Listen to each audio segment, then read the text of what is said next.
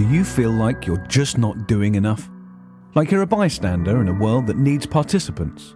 Do you look at the achievements of your musical idols, your activist heroes and your more successful friends and just feel crippled by inertia? Do you feel trapped in a life that just won't make a difference? Why not buy stuff?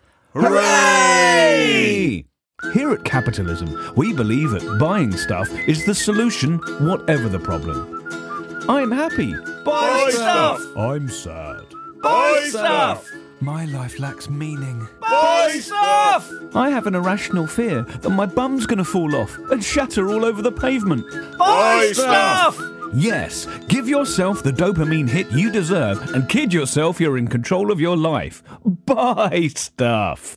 Buying stuff has been linked to long-term unhappiness. Buying stuff can make you poor. Buying stuff can lead to an ecosystem unsuitable for human life. Buying stuff can make your bum fall off and shatter on the pavement. The No Sweat Podcast with Andrew O'Neill.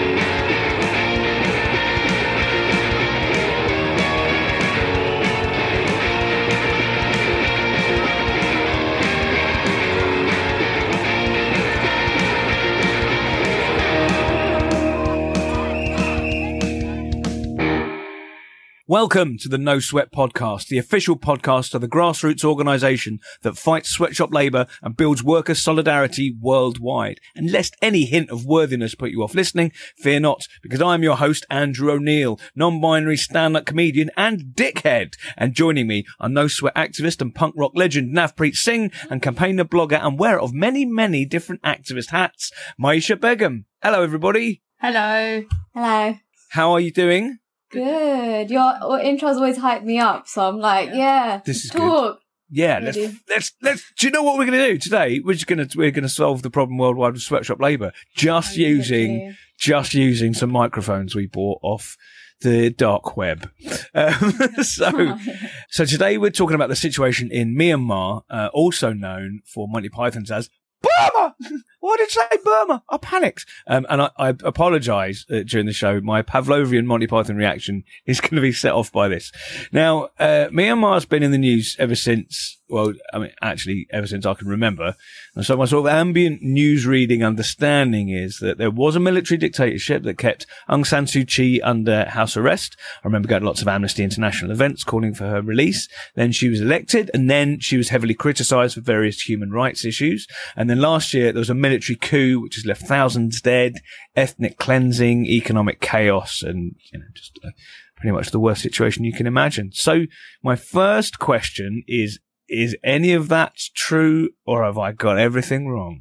You're pretty accurate. It's a great sum up of what I was going to say. Like, you did a great job, because it was, pretty much Myanmar's history is very much recent history anyway, has just been predominantly military dictatorship. There's been lots of regimes since like the 1960s. It's just been like one military regime after the next, and eventually there was the move towards like democracy, I say with the speech marks, what they're called. And so Myanmar's a very ethnically diverse country. It's got about, from Wikipedia, I think it was like over 130 different ethnic groups that are recognized.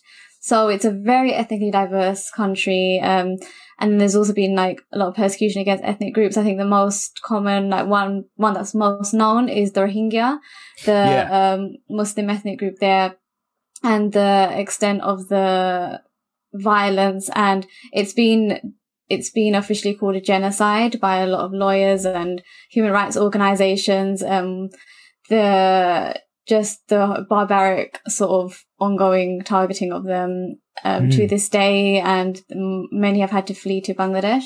So that's pretty much the recent history. And I think there's a lot of contention about Aung San Suu Kyi because of that, in terms of she's quite well loved because she's seen as like a beacon of democracy, but at the same time she hasn't acknowledged, or she denies what's been happening. She's in fact defending what's happening with the Rohingya. That's crazy. So a question here is Myanmar, Burma. I've heard activists use both words. Is there a case that one's the real name and one's the one that British colonialists call it, or are they interchangeable? Yeah, so Burma did come from the British, but then in fact, I think it was the 90s, I believe, people of Myanmar chose to say Burma as like resistance against the military who were trying to bring back the name Myanmar. Right. So, yeah, so but at this point, it's very interchangeable, to be honest. People say Burma, people say Myanmar. Sure. Yeah. Okay. And another question, you may or may not know the answer to this, and what we might well do is look it up later and then put it in a really clunky edit, which is, so there's the 130 loosely 130-ish ethnic groups that in this country. Were the national borders imposed by the British? Because I know an awful lot of the violence in Africa is based on, let's say a lot of the violence in Africa, a lot of the violence throughout the world is based on these arbitrary borders. So say, for example, the Kurdish population in the south of Turkey and the north of Iraq, that border was placed there entirely arbitrarily. Is that true of Burma, Myanmar? People have sort of arbitrarily been lumped into one country and under one state rule that isn't interested in them. Yeah, I'm not sure, but I don't think that's the case. I think it's just the fact that Burma was quite a hub for trade.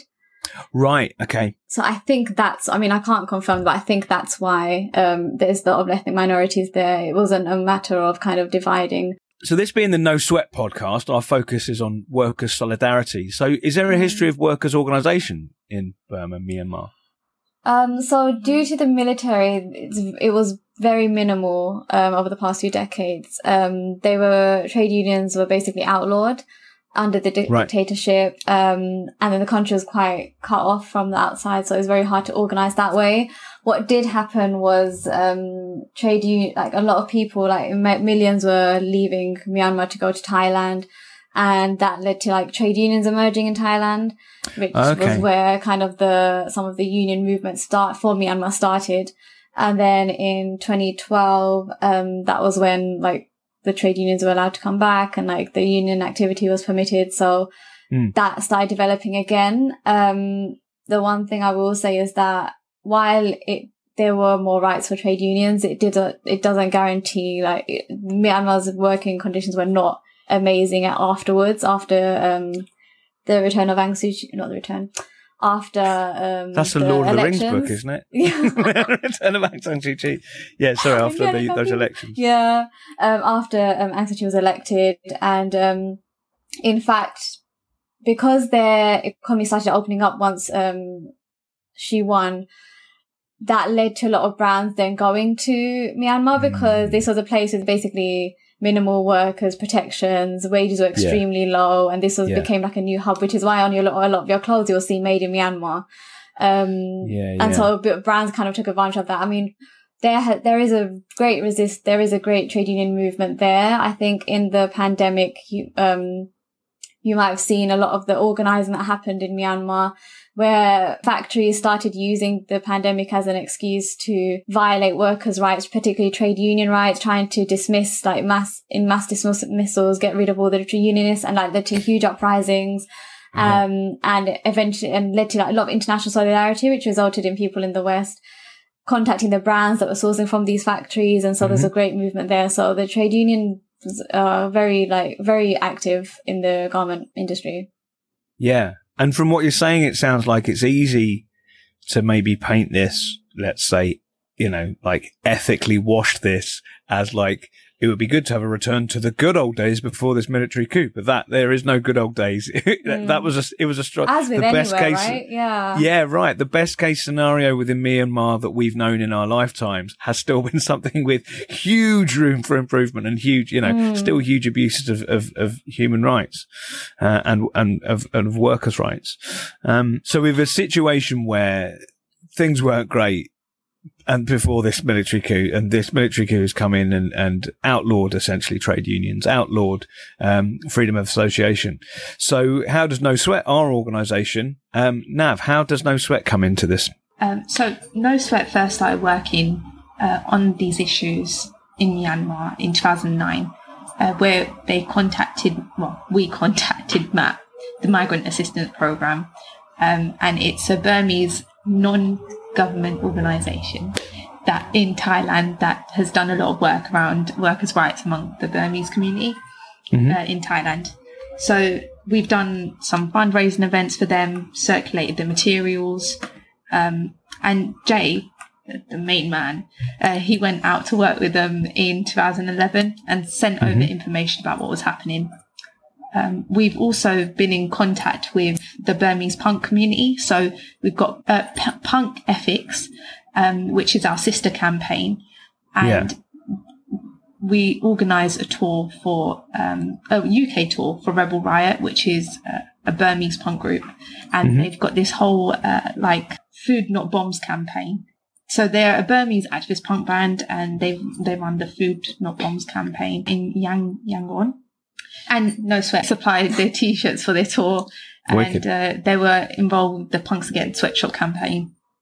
And recently we've made links with the Burmese trade unions on the ground in Myanmar. That's awesome. And that's one of those wicked things where the kind of like the subcultural, countercultural, like foundation of No Sweat has found countercultural, subcultural activists out there. That's absolutely wicked. I really love that idea. Another thing that sort of, emerges out of this is the degree to which, the borders of Myanmar seem quite fluid in that, essentially there's a load of workers migrated into Thailand and it was a Thai organization that has then kind of been in touch to raise, working in solidarity with workers in Myanmar. And, the interview we're going to have later, there's more about this kind of, this sort of fluidity over the borders and how different, working conditions in other countries, reflect how bad things are in Myanmar. And one of the differences that I've noticed in No Sweat's campaign, to do with Myanmar is, whereas mostly workers and organizations and trades unions in countries where, essentially people in this country buy their cheap stuff from because of the exploitation of workers. They say, please don't boycott, because if you boycott, then we don't have anything. Please work with the companies to increase their awareness of workers' conditions. But Myanmar trade unionists are saying, no, do boycott because things are so bad here. We need these companies to know that there is no way in which you can work ethically under this military dictatorship. Yeah. I think the thing with boycott, I'm glad you brought this up, is because, a lot of the time the narrative here is to boycott, and then suddenly where we were saying, don't boycott. And so it's very much, and so people might be confused why we are taking this position. And I think the key message I want to put across is that we do things on the terms of the workers, and it's not us deciding whether there should be a boycott. It's unions telling us we want this because we want to weaken the military, and the military are, not only the military, but brands are profiting from this as well. And so, when it comes to boycotts, I mean, even with Palestine as well, they're advocating for BDS. I think it always needs to come from the people themselves. And that's when you listen to because boycott is a huge thing. Like it's debilitating, and we should only take it when we've essentially been given permission to do so, when the people being affected have told us that this is what we want you to do. Yeah, absolutely. And I think from a political, from an activist point of view, from my personal point of view, you can feel pretty good about buying the right things from the right shop, and you can feel pretty good about having a boycott. But ultimately, if that's not what people on the ground are wanting you to do, it's completely wasted effort. And also, one of the big things is buying this thing and not that thing isn't the same as activism. It's not, well done anyone that does purchase ethically. But as we've talked about before, there is fuck all way you can purchase textiles ethically on the high street. And one of the things another thing I got from the interview we're about to hear, was that, pre-2010 in the election where Aung San Suu Kyi was finally essentially allowed, all right, do you know what we've counted, and this time you did win. You know, you can come out of the house. Is that sanctions worked, international sanctions worked, and Amnesty International's campaign and all that sort of thing, those things worked. And I think it sounded to me from this interview that power is something that you know, they've remembered that works and actually does a thing. So let's have a listen to this incredible interview. So Nav, who did you interview? Who is she? What does she do? And how did the interview come about? So we interviewed the amazing Kaiser Ao, who's the president of the Industrial Workers Federation of Myanmar, and she's currently living in exile in Germany. She was there studying when the coup happened, and the military revoked her passport and put a warrant out for her arrest. Wow. So now she's living as a refugee, but she continues to work to build international support for the fight against the military.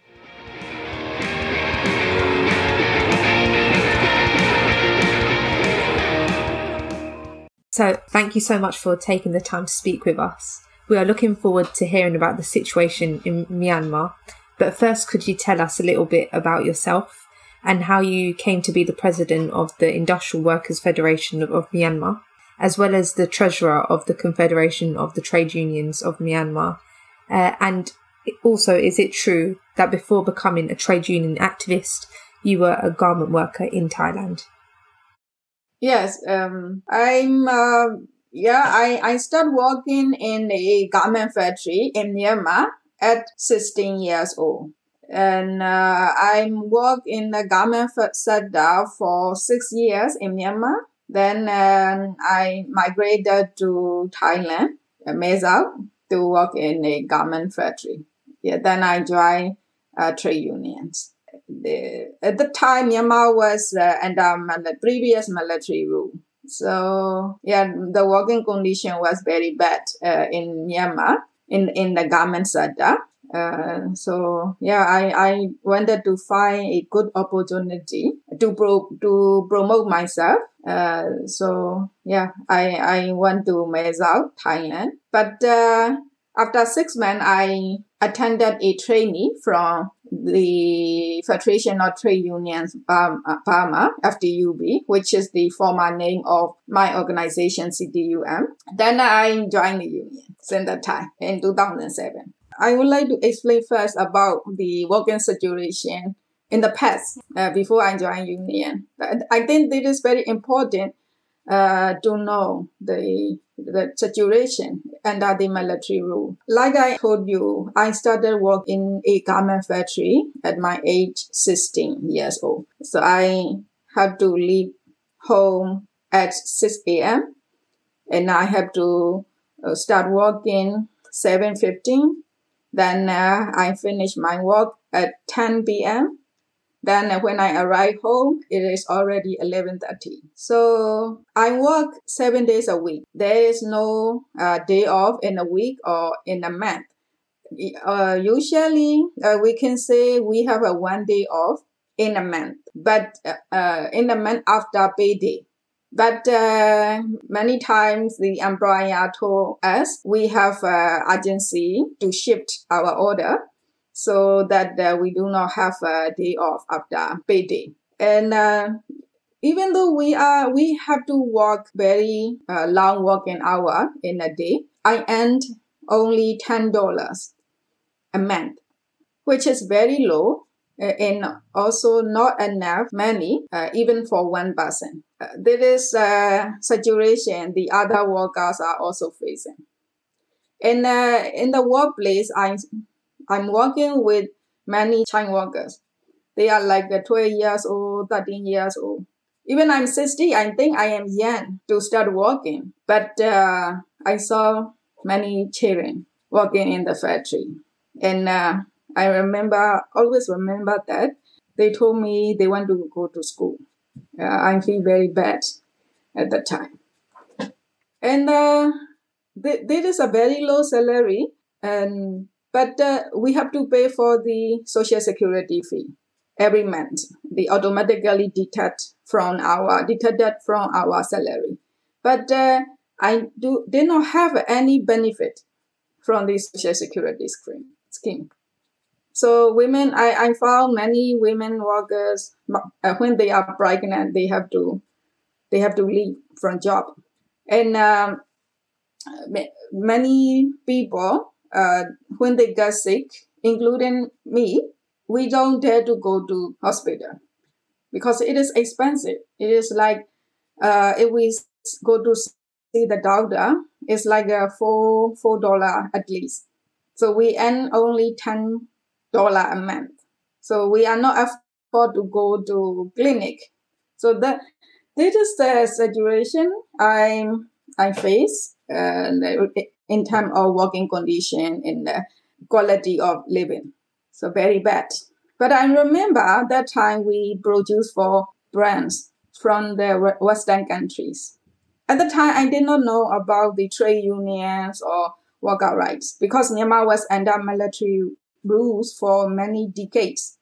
So there is no right to freedom of association, right to collective bargaining. I did not know about all these things, about worker rights. But I was thinking, why?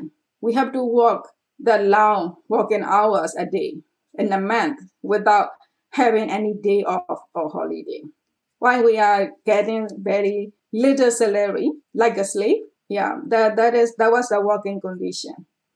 And linked to that, what is happening to our community? I was thinking.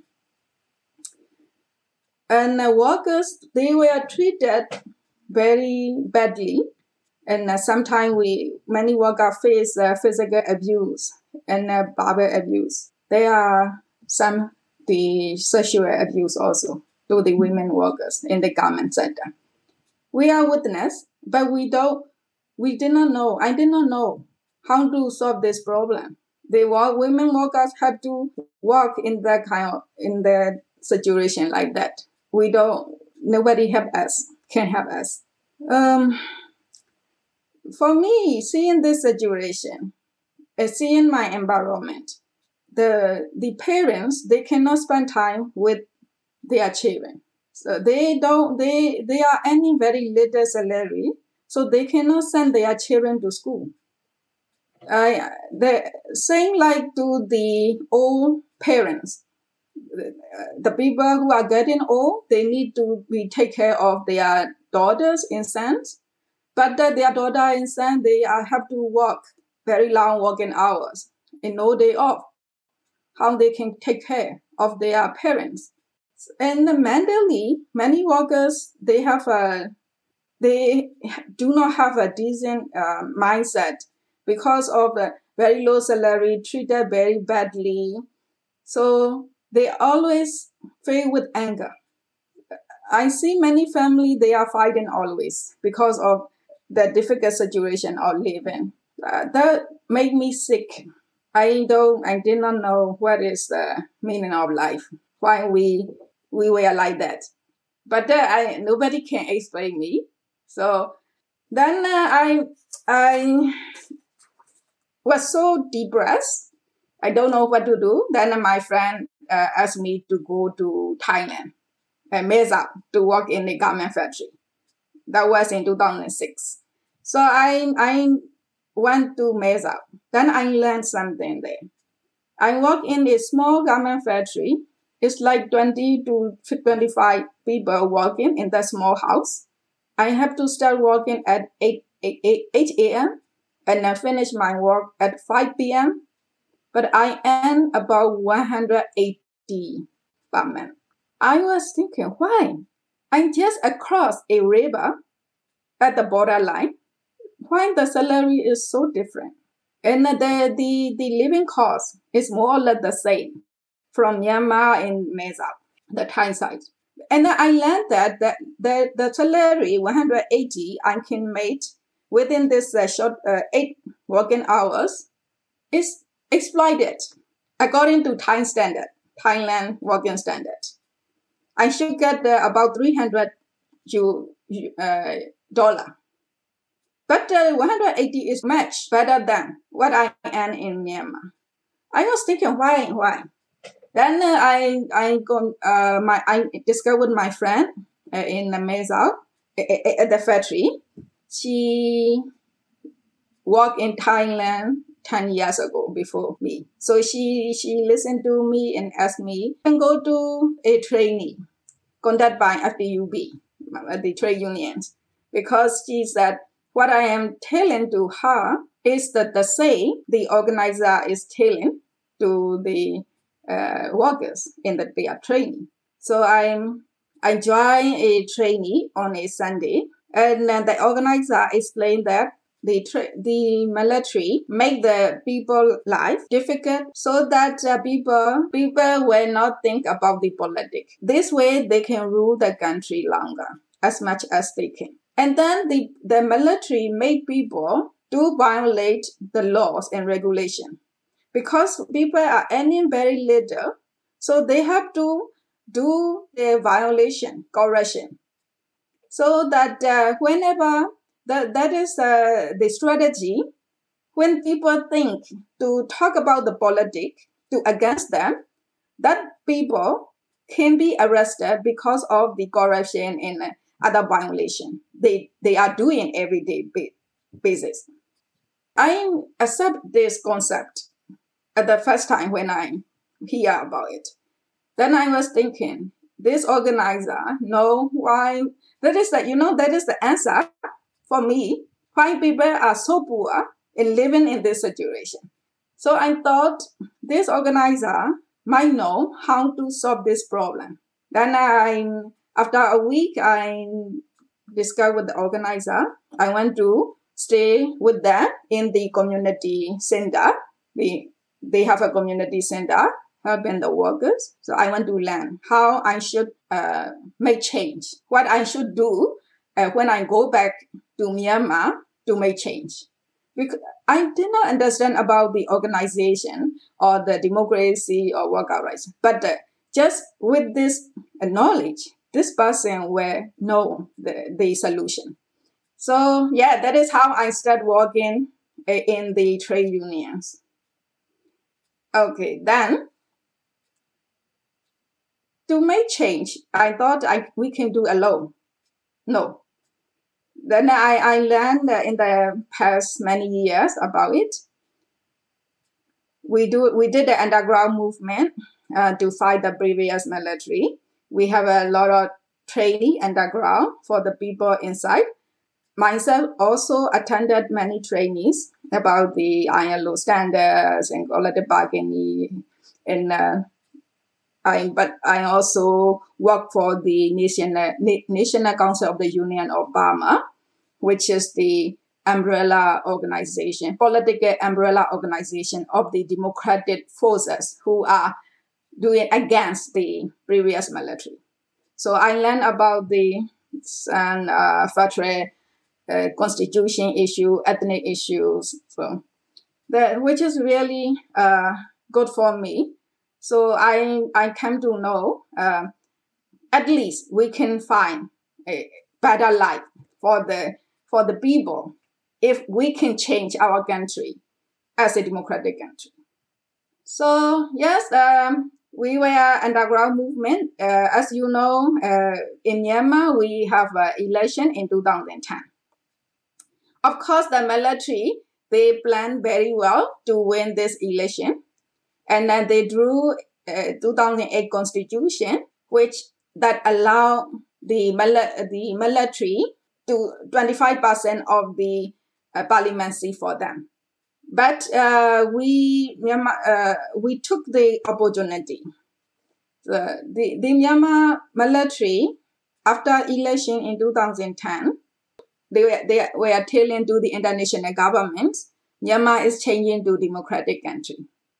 So they want to get that support from the international governments in EU, because at the time Myanmar was under economic sanction. The economic sanction in the past really have impact on the military. That's why they have this plan, drawing the constitution, having the election, and showing we are changing to democratic country. So we trade unions taking this opportunity. We have a meeting with ILO and IDUC together with Ministry of Labor at the time in 2012, we were saying if the Myanmar military government at the time want to change Myanmar to a democratic country, they have to accept the freedom of association in Myanmar. They say yes, of course. So they have to accept the FTUB, return to Myanmar, work for the workers' rights issue, worker rights and trade union rights issue. They welcome. So we trade union went back to country. We organized and we formed unions. We fight for the worker rights. Everything that you said is just amazing, how your journey from Myanmar, going to Thailand, and then trying to learn about how to organise to then go back to Myanmar is really inspiring. So our next question is, garment workers and unions have led the incredible resistance against attempted coup. After resisting the union busting that took place during the pandemic, what have they faced as a result from the military in retaliation? So after the coup, trade unions, we were in the front line against the coup. We trade union, CDU, and we announced that the coup is illegal, and we do not recognize the military, and we will not work with the military. So since that time until we are still joining the demonstration on the ground, working together with other the democratic forces like the student and teacher and women organization, youth organization, and also political groups also. And because of this action, the military, they trying to arrest our members. What they have done, they issue arrest warrants against all our trade union leaders from the federation level and confederation level, and also many workers from the factory level had been searched by the military. And our organizer negotiator houses were also searched in February. So now trade unions leader, many of them have to hide. They are working in hiding. And 27 of the CDU and Central Committee member passports were cancelled, including my passport. That's why now I have to seek a political assignment in Germany, because I was in Germany when the coup happened. So I'm still working from Germany for Myanmar. And at the factory level, the employer, they provide trade union leaders names and addresses together with photo, also the member list to the police and military. That was happened since last year, March. And because our trade unions are under operation, the employer, they make an announcement, the collective bargaining agreement were cancelled. And now the workers, they are earning only minimum wage. The other cash benefit are cut, and the forced labor is back. The factory now asks workers to work overtime without pay. The workers are asked to work on Sunday without pay. And how they do it, the manufacturer, they set a higher target to produce for a day within 8 hours, which worker cannot reach. So that worker are pressured to finish this target. Otherwise, they have to sign on the warning letter. After 3 times, worker can be dismissed without compensation. Or they arbitrarily dismiss the worker because they do not meet the target. So that is why the forced labor is back. And the many factory now closing temporarily since the last year March. According to the Myanmar Employer Association, 140 factories were temporarily closed. We have a number of complaints from the workers. The factory were closed without paying compensation or wage for the temporary factory closure. And now many workers, they are not getting leave and holiday, and they are still paying Social Security fee, but they are not getting benefit at all.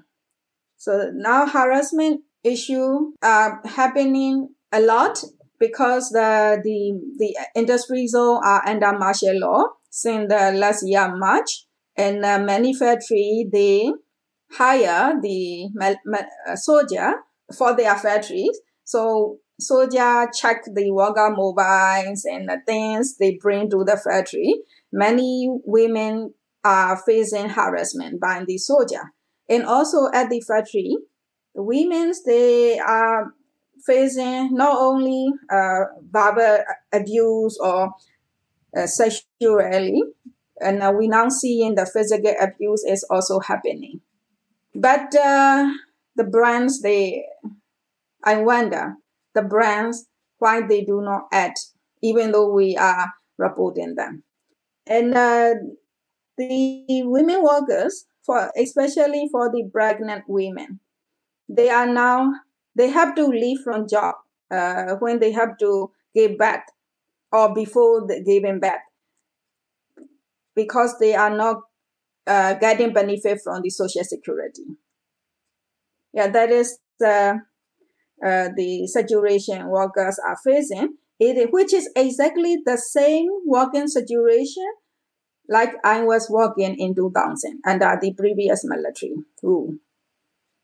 So we have collected a series of cases since last year May, and we sent to the different brands. We found in the cases, many of them, they do not respond. Some cases, even we send the case, we cannot find the solution even after 6 months or 7 months. But we are trying to settle with the brands. And then I also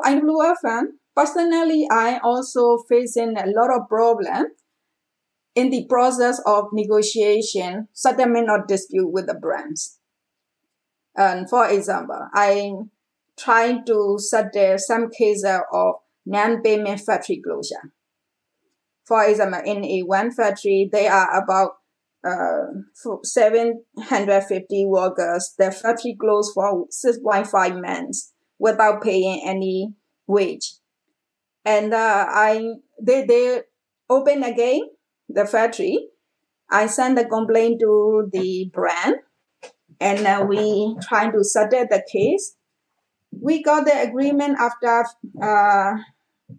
4 or 5 months to pay 50% of the basic salary for 6.5 months. Actually, they have to pay fully of the minimum wage. But the trade unions, we agree, negotiate the wage. What happened? The brands want the IWF fund to agree confidentiality. That means we don't have to tell the workers how we agree, how much the worker can get, in which condition, so that the employer trying to manipulate the agreement. They are trying to pay the minimum number of the workers. We want they pay all the workers or maximum number of the workers. They did not implement accordingly. Then I find out what they have done an appropriate way. I blame to the brands. The manager, threat for his life, the union president life, in the meeting with supervisor. He was so angry. The manager was so angry with the union president because union president complained about this non-payment factory closure. So he said he can ask the PDF or the military to kill him. That was happened. We complained to the brands about it, but the brand did not want to work on that. The threat happened. Luckily, the union president was not at his house. Manager and his 3 men arrived. Sorry, I think the internet connection wasn't great. Could you explain again the brand response to what happened to the union president, please? And how they've been responding generally to labor allegations?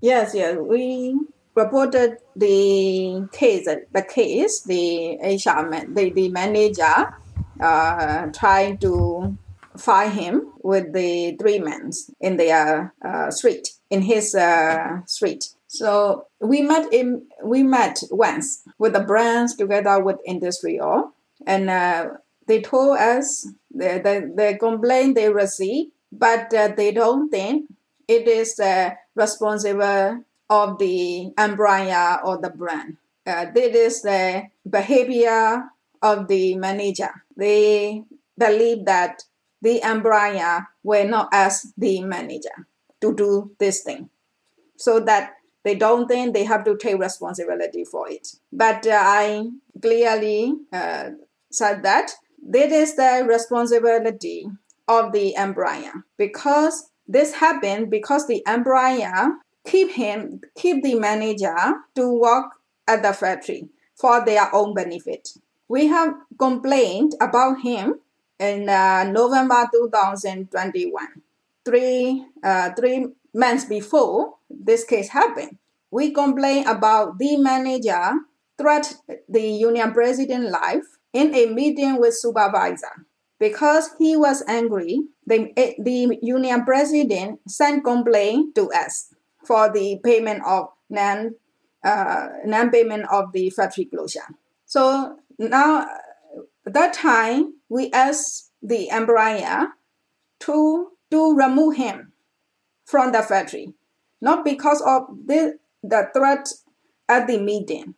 He made a lot of problem in the process of the negotiation, in the implementation. Also, he made a lot of problem at the factory.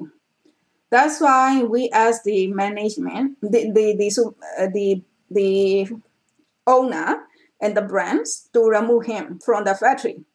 That is the first time IWFN requests to remove a manager. We have never done it. We don't have this kind of policy in other cases. But this case, we really need to do that.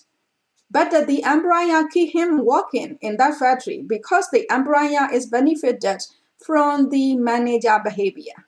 That's why they have a full responsibility what is happening to the union president. We want them to take action on the manager, and we want them to to support the union president and his wife to survive in another place. The couple cannot come back to the industry zone and work because of the security of their life. But the brands, they did not take any responsibility. They did not reply us. They think that is not the responsibility of employer and the brands. And I think that's a really good point, because at the end of the day, the brands are the ones who profit from what's happened. They're profiting from the exploitation of these workers and the continued suppression of freedom of association, and the fact that they can say that they have no responsibility is just ridiculous. And I'm really glad that you've mentioned that, because it's just, there's so many horrifying cases coming out daily. And that kind of ties into something else I wanted to ask. So we've been working closely alongside the Global Women's Strike with you to support the call for trade unions to stop production in Myanmar. Could you explain what this is and why you have made this call? Yes, we have to do that. We don't want our people working as a slave by earning less than €2 a day. €2 a day means not the 8 working hours. they have to work 10 hours or 12 hours a day for less than €2. And then there are a lot of abuse, physically and mentally, and sexually, verbally.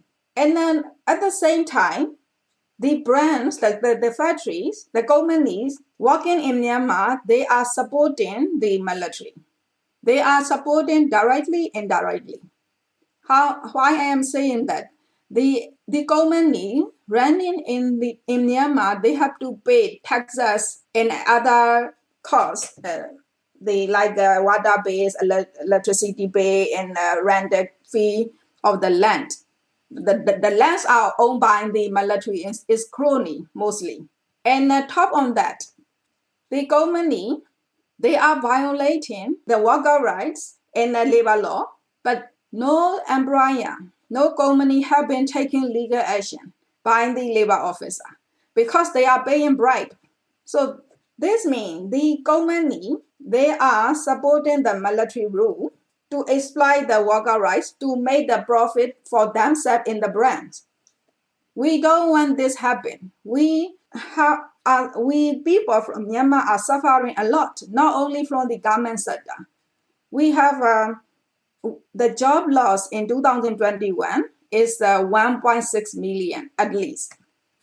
And there are about 400,000 workers from the government and the public sector are losing jobs since February last year.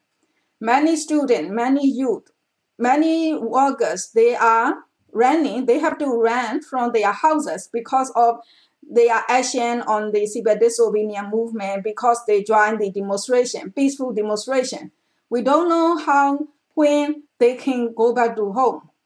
We have now over 900,000 internet displaced persons, refugees, because of military attack the villages in the many areas. How we can solve all this problem? The companies, to make their profit, they are putting Myanmar people's life to stay under military rule for many more decades by violating worker rights. That we cannot allow them. And also this company working in Myanmar are giving legitimacy to the military. We don't accept it. We Myanmar people, until now, we have not accepted the military as a government of Myanmar.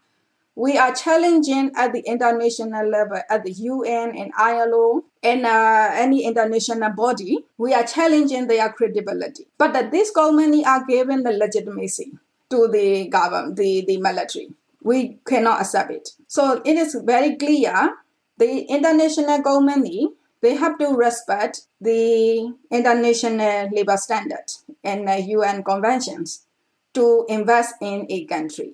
They have to do due diligence in Myanmar to continue their business in Myanmar. But how they can do a due diligence in a country where FOA, freedom of association and collective bargaining are banned, and now in a country where trade union leaders are having arrest warrants, and in a country where the industry zones are under martial law, how they can do a due diligence? They have to do the responsible exit. They have to leave now.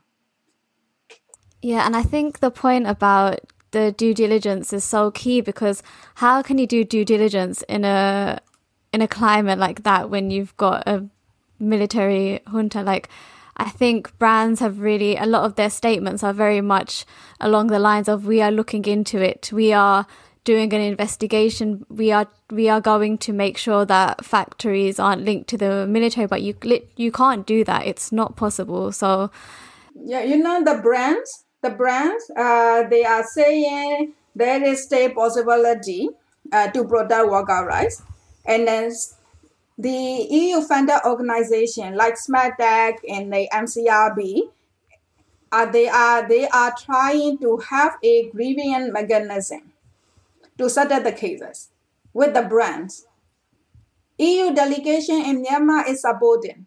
How they can do that while the trade union are under operation? They have to stop this kind of action in Myanmar. They have to respect the international standard in law. We understand that the call by trade unions is for responsible exit and not just to leave without any support for the workers. What does a responsible exit look like, and what protection should be put in place to protect the workers if brands do withdraw? Yes, when I say responsible exit, we are asking the brand to leave from Myanmar. In that case, they cannot just leave. They have to take responsibility for the workers who produce for their product, get the payment of the work they have done. If the factory have to close, the brand have to make sure the workers produce for their product be compensated for the factory closure. With many brands, they are telling me if they have to leave, they cannot do anything for this kind of dispute would happen. The factory will close, worker will not get the compensation, and they cannot help. But the brands can still do it. They have a responsibility. And then we are asking the brands to get the humanitarian support to the workers. But I discussed with some brands to support about it for the workers together with industry all. They don't agree. Until now, I do not see the brands are contributing to support workers who are losing jobs.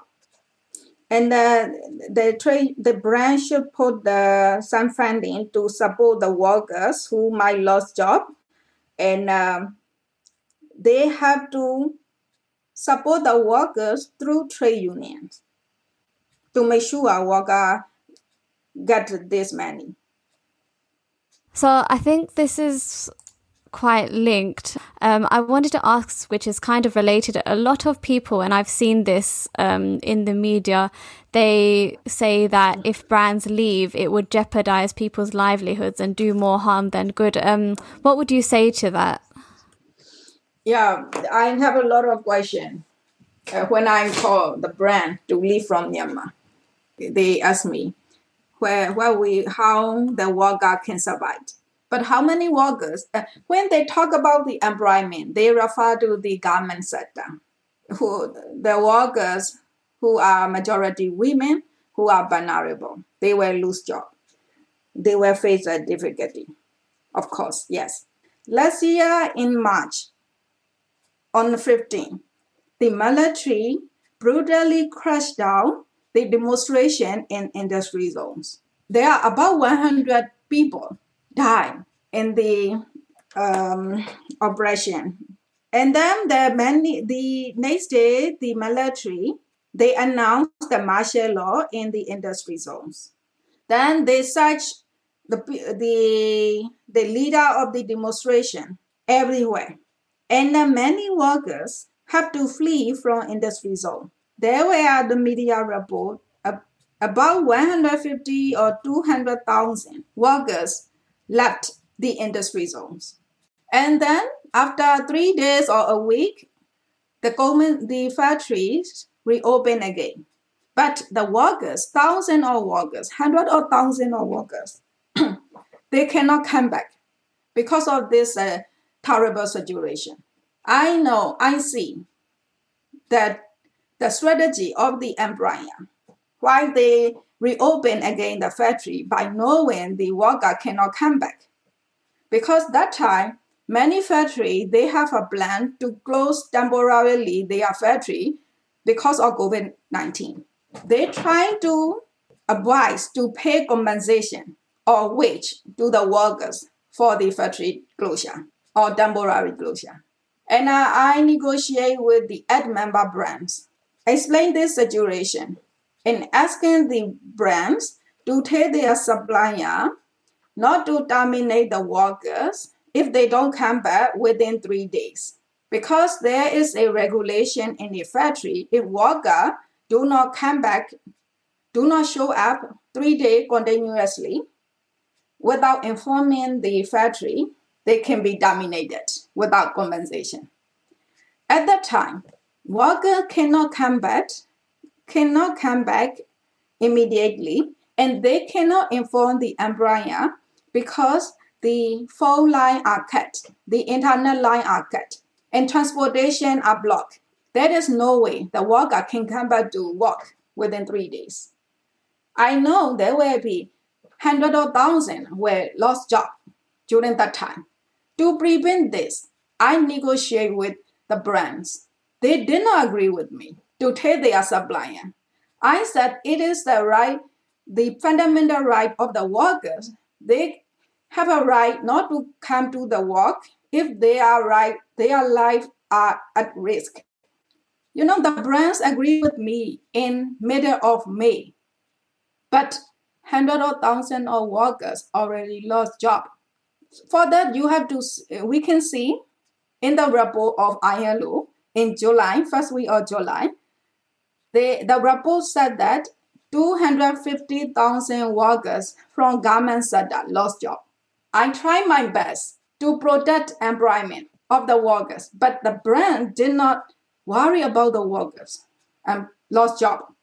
And the second thing, the brand do not care about the job loss, because some brand like H&M, they make an announcement, they stopped their order from Myanmar. That was in March last year. And the other brands, many other brands, they stopped giving order to the factory. They just done it without taking any responsibility, without thinking about the job loss of the workers. That's why hundreds of thousands of workers already lost job. Why now they are telling us they are worried about the job loss in the garment sector? They are lying. But they have to know how many workers losing job in other sector also. Like I said, 1.6 million people job loss. 1.6 people lost job in 2021. But there are over 900,000 refugees. And there are thousands of students and young youth and the government employee, they have to run away from their home.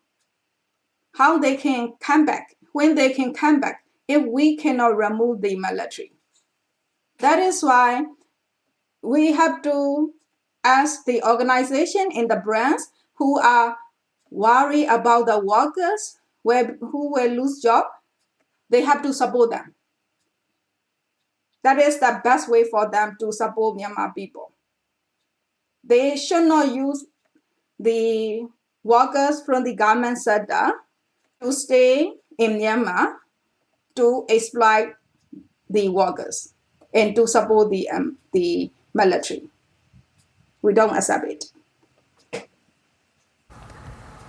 So what would you say the public can do to support the people of Myanmar? The public, they have to ask the brands to leave from Myanmar, and we need more people know what is happening in Myanmar, what are the brands doing in Myanmar. So we need a campaign.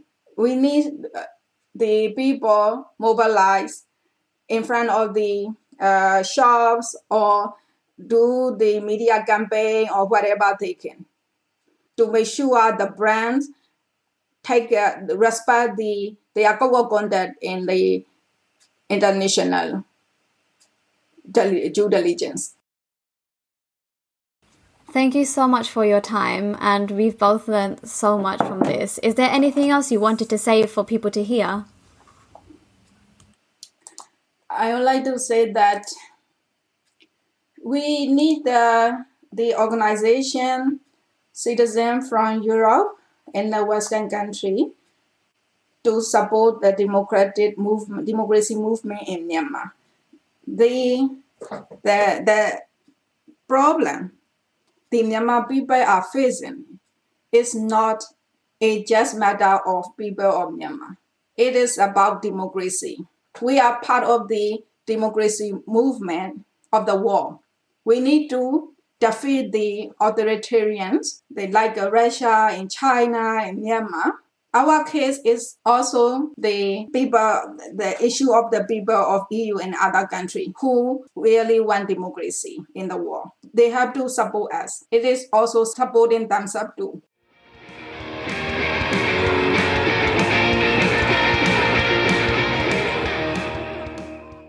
Wow. So, what an incredible woman, and there's like a book in that straight away. These 100%. interviews are so rich and so, they, to me, that, it probably sounds cheesy, but they humanize these stories and these things that we've known for years that happen. The big thing I got out of that is this phrase, forced labor is back. Since the military coup, the conditions that she was working in before she learned about trade unionism and before she organized things like, you can have Sunday off, but you can't if you haven't met the quota that we've now just massively increased. And these things that I think because I've known this stuff since the 90s, they're working really long hours, working 7 days a week with no day off for $10 a month. $10 a month. You just it's kind of mind blowing. And then and there are brands that we are familiar with. There are brands that we probably trust, like brands like Adidas and Zara, and it feels, basically it makes me feel like a fucking idiot for forgetting that Primark, you think Primark, well, that's about, I'll take a few steps up and I'll go to Zara, or I'll go to, you think Adidas. No, these, they haven't learned their lesson. It's all the same. So what were your big takeaways from this interview? How has talking to her made you feel differently about, or what have you learned, I suppose? I think one thing was when she spoke about her engagement with the brands and the extent to which they just didn't care. They obviously would say what they do, but I think the fact that the way they engaged with her and the way they engaged the workers, and generally even now to this day, what they say and what they do in response, they say, we need to stay there to make sure the workers get their pay, and you literally can't guarantee that. And I think the conversation about due diligence was really important. They can't guarantee workers' rights in the middle of what is essentially going to become a civil war.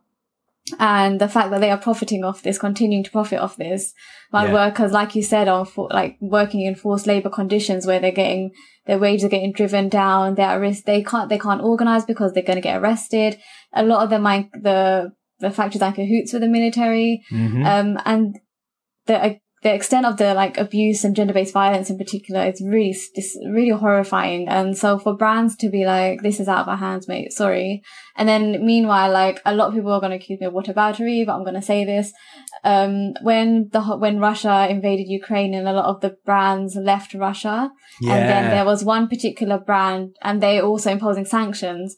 And there is one particular brand, I don't know which one, I think it might be Puma, who actually then agreed to pay for the workers who worked in their, pay the wages, furlough for the workers who worked in their stores. And to think that this is what... In their Russian stores? Yeah. I need to fact check that, but I think it was one that definitely did happen because I remember writing about it. And so to see that, which is obviously you should be doing that against any sort of horrifying sort of human rights abuses, but then when Myanmar, it's been a year now, right? It's been a year of this just non-stop deteriorating of workers' rights, and trade unions are have been calling for sanctions.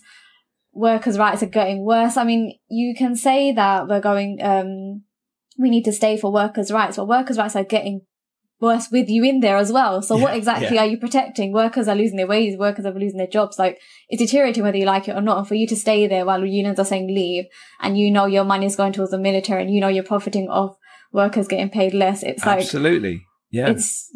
It's just really mind blowing to see this happen, in comparison to what's happening elsewhere in the world. No, that's such a thing. And it's another really good example of this kind of ethical wash that the brands say, oh, look, they've all got a fucking policy statement about it on their websites and that sort of thing. And for them, so vague as well. And it's just full on fucking racist for them to pull out of Russia. because of Ukrainians. I mean, we saw that in the news coverage as well, didn't we? But they look like us, that whole thing. Yeah. It's like literally people saying, this isn't some, foreign country. This isn't Iraq. Like, honestly, people were saying that with their full chest. Oh my God. Yeah. Incredible. And there's that thing that she talks about trying to negotiate a responsible exit. So saying, do leave.